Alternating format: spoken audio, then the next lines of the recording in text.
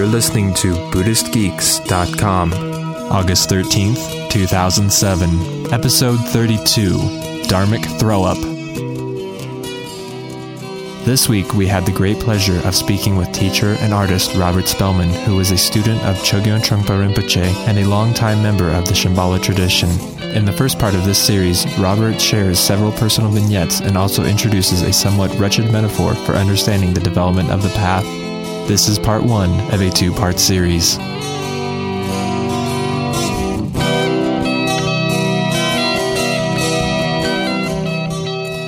This episode of Buddhist Geeks is sponsored by the Do No Harm movement. To find out more about the Do No Harm movement and to receive a free Do No Harm bumper sticker and wristband, please visit www.donoharm.us.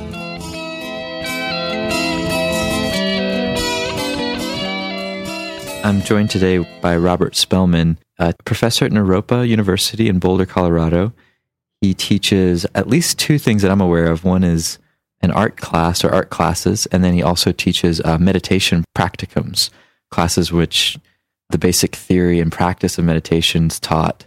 So he's kind of a unique professor at Naropa that I've seen who teaches these two really seemingly different kinds of things, although I suspect when we get into it, we'll find out that they're probably not so disconnected.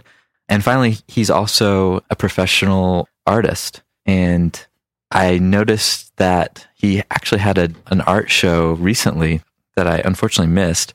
So he must be selling some art, I'm sure.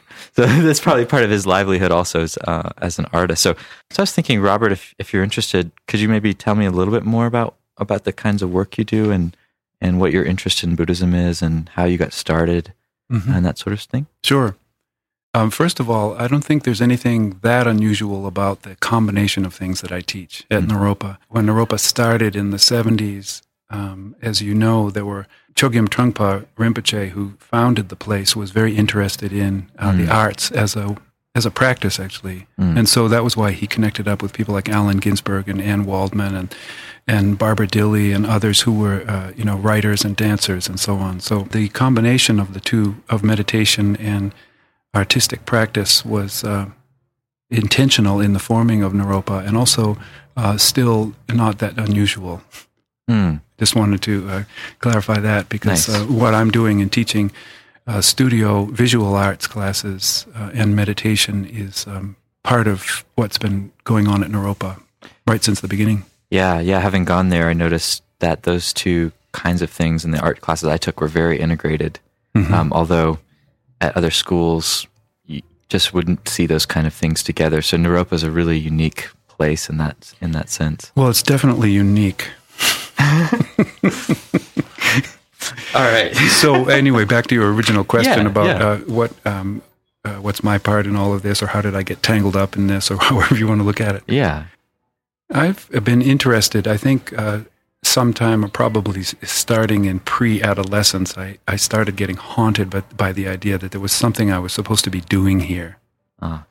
Here on Earth, I mean, here in this body. I was brought up in a very traditional Irish Catholic house, and in some ways I really liked it, and in other ways I was quite put off by it. But as I got older, it was this one sense that there was something I was supposed to be attending to or looking at or figuring out was haunting, quite literally. And when I was in college in Boston, I went to Massachusetts College of Art. I was very confused during a period of years for a number of reasons I won't go into. But it was the 60s, and the Vietnam War was happening, and I was struck with the idea that maybe I should drop out of school and join the Army, which was fortunately intercepted by a very helpful teacher that I had named Arthur Honer, who dissuaded me from this. And at the same time that he dissuaded me from that, he recommended a book called Zen Flesh, Zen Bones, which I think is still in print by Paul Reps, and it's got things like 101 Zen stories or something like that in it. I remember being quite amazed by the mind that was presented by those stories, and by it was sort of like fresh air that I had never quite been able to put words to before. And I would mark that as the real beginning of my involvement with meditation practice. How old were you at that point?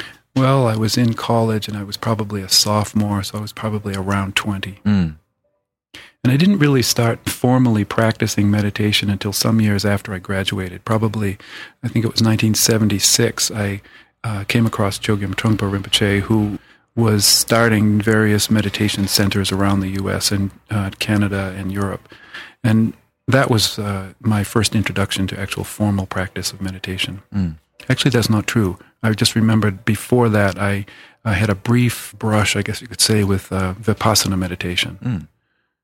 And that was my first formal meditation practice. But I wasn't doing it in a formal context. It was the Chogyam Trungpa's context that was the beginning of a formal situation. Just because I'm interested in Vipassana, who in the early 70s was teaching? Was it Goenka? There's a man, he was a Burmese teacher, and his name at the time, and I think he changed it, his name was Chow Kun Pra Sobana Dhammasudi. And I remember that because he wrote a book called Insight Meditation. Okay. And I got a copy of it, and it's I still have that book, and I still read it. And in fact, I was using it in the class you took with me. I was using some of the things with from that book that are very traditional Vipassana Theravadan teachings. Okay, nice. So then you were exposed later to Chogyam Trungpa. Yes. Was that actually in Massachusetts? Was he kind of flying through there? Well, it was in Boston, and I would see advertisements for a center that he had in Cambridge, and I would go over. I went over expecting that he would be there, and was disappointed that he hadn't been there in 2 years. But I was immediately taken with his students and the quality of the scene, which was so weird and somehow strangely comfortable in an uncomfortable sort of way, if that makes any sense. You know, people were smoking cigarettes and sort of swearing and seducing one another, and there was a kind of humanness to it that I thought, oh, this looks good. It's about probably the exact opposite of the Burmese teacher. Quite so. Yeah. But there was something true about how people were behaving that was sort of both off-putting and attractive is maybe a better way to say it than comfortable. It was off-putting and attractive. And I think it was the way that Trungpa Rinpoche was interested in teaching people to go directly to their actual being rather than adopting a lot of modes of spiritual affectation. So people, were quite brusque sometimes. Interesting. Did you start practicing there and then eventually get more connected in with his community?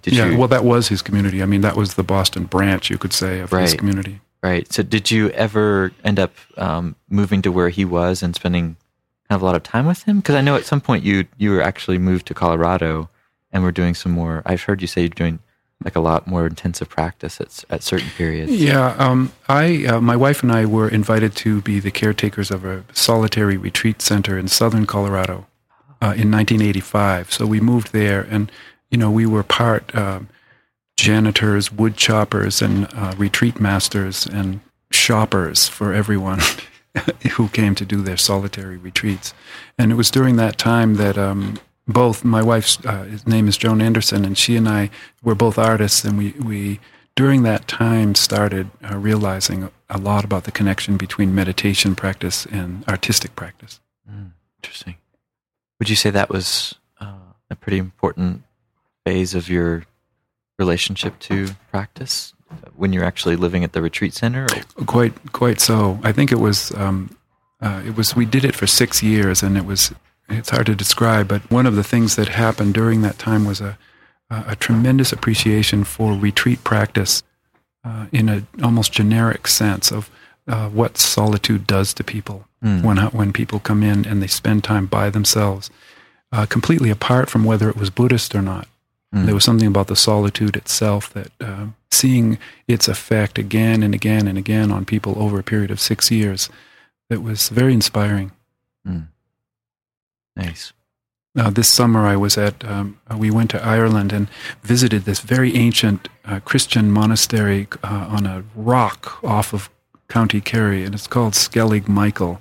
And it's this 700-foot high rock. And when I say a rock, I'm not exaggerating. It's just this rock coming up out of the ocean. It was one of the most awesome places I've ever seen.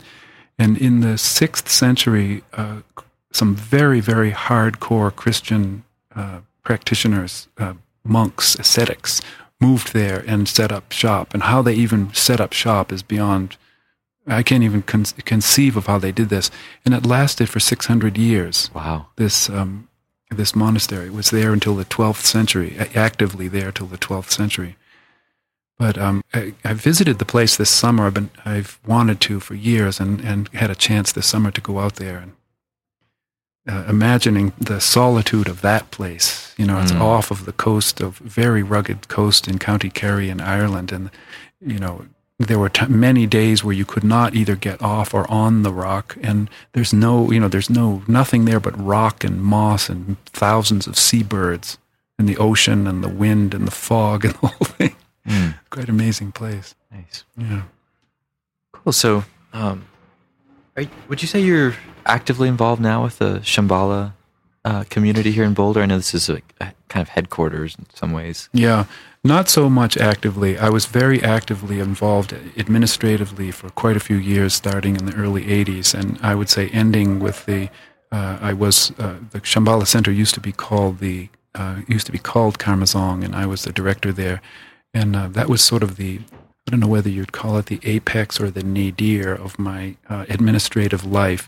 And after that, I sort of retired. I wouldn't say sort of. I actually had to step out of the kind of organizational part and the administrative and part of it. It actually brings up an interesting thing, because I think a lot of the stories of different people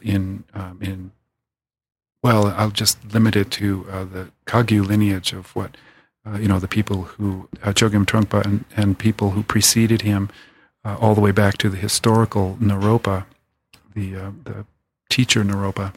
I don't know if you could say all, but many, many, many of their stories involve having to leave what they grew up in, which I think is, it might be part of the Buddhist path altogether, that you get, the Buddha himself had to leave the castle, so to speak, that he grew up in. And I think that having to leave what's comfortable and what's familiar is a very big part of the spiritual path. So, in some ways I was very comfortable as somebody very administratively involved. It gave me the sort of feedback that I was doing good and that I was helping the world and blah, blah, blah. And actually it may have been partly that, but it was also something that I actually had to get away from. Not just because it was, it tasted bad or something, but I had to get away from it for my own, actually getting away into something other than that. So it had something to do with your actual development. Oh, absolutely. Yeah. I think people can get quite stuck.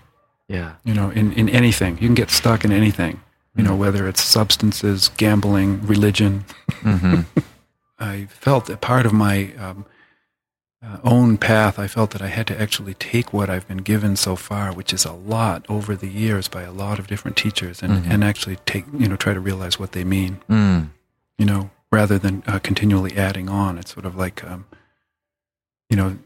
some point or other you have to take what you know and go off and realize it, which again is a very traditional thing.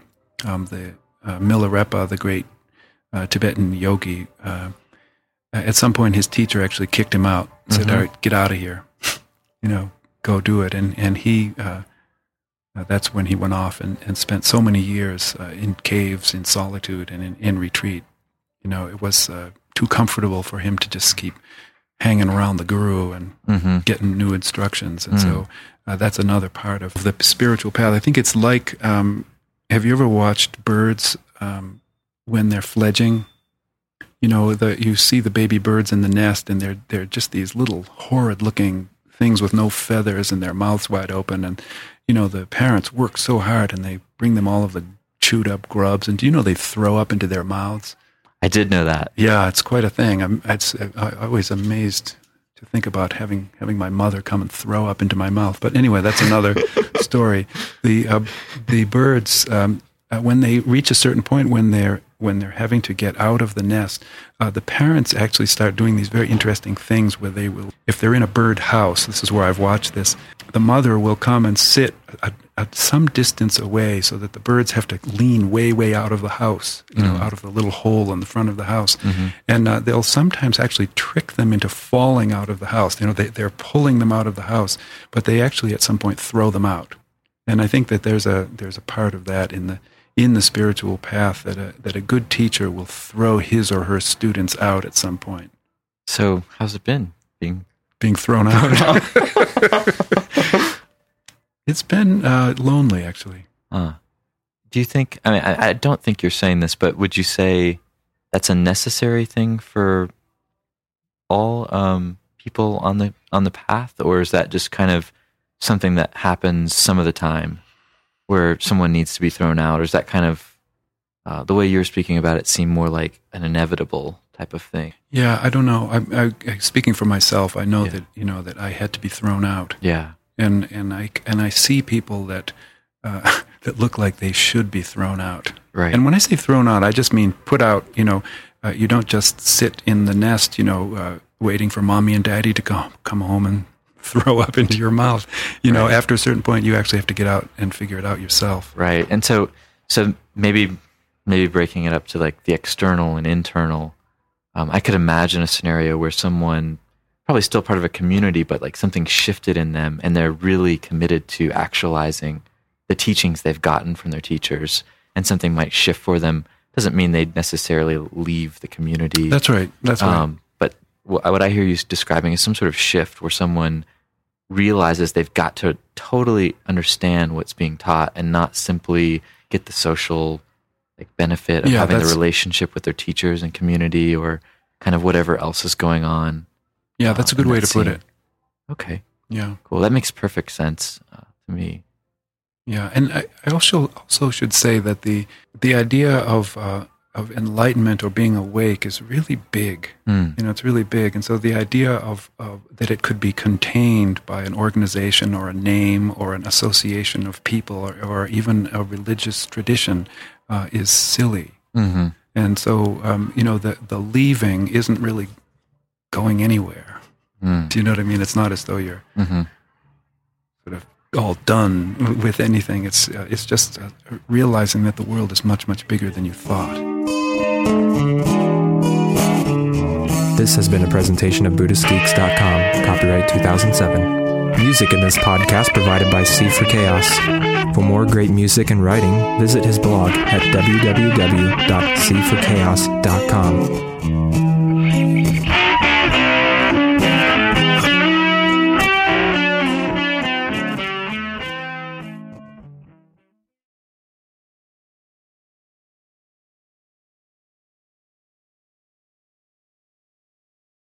Join us for the 4th Annual Buddhist Geeks Conference, hosted in partnership with Mindful Cyborgs and Shambhala Sun from October 16th through the 19th in beautiful Boulder, Colorado.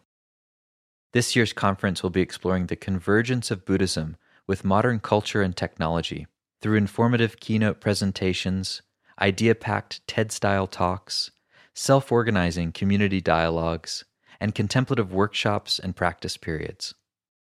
This year's list of presenters includes the world's most quantified man, Chris Dancy, abbot of the Village Zendo in New York City, Roshi Pat Enkyo O'Hara, and pragmatic Dharma provocateur Daniel Ingram, as well as many others. For more information and to register, visit BuddhistGeeks.com/conference. After nearly a year in private beta, the Buddhist Geeks Network is now open for any independent practitioners who want to engage in interdependent practice. You can find out more about the Buddhist Geeks Network by visiting BuddhistGeeks.network. And if you'd like to join the community and join us in regular social meditation practice or other events that we host there in the network, all freely offered, you're very welcome to do so, again, by visiting BuddhistGeeks.network. Love to see you there.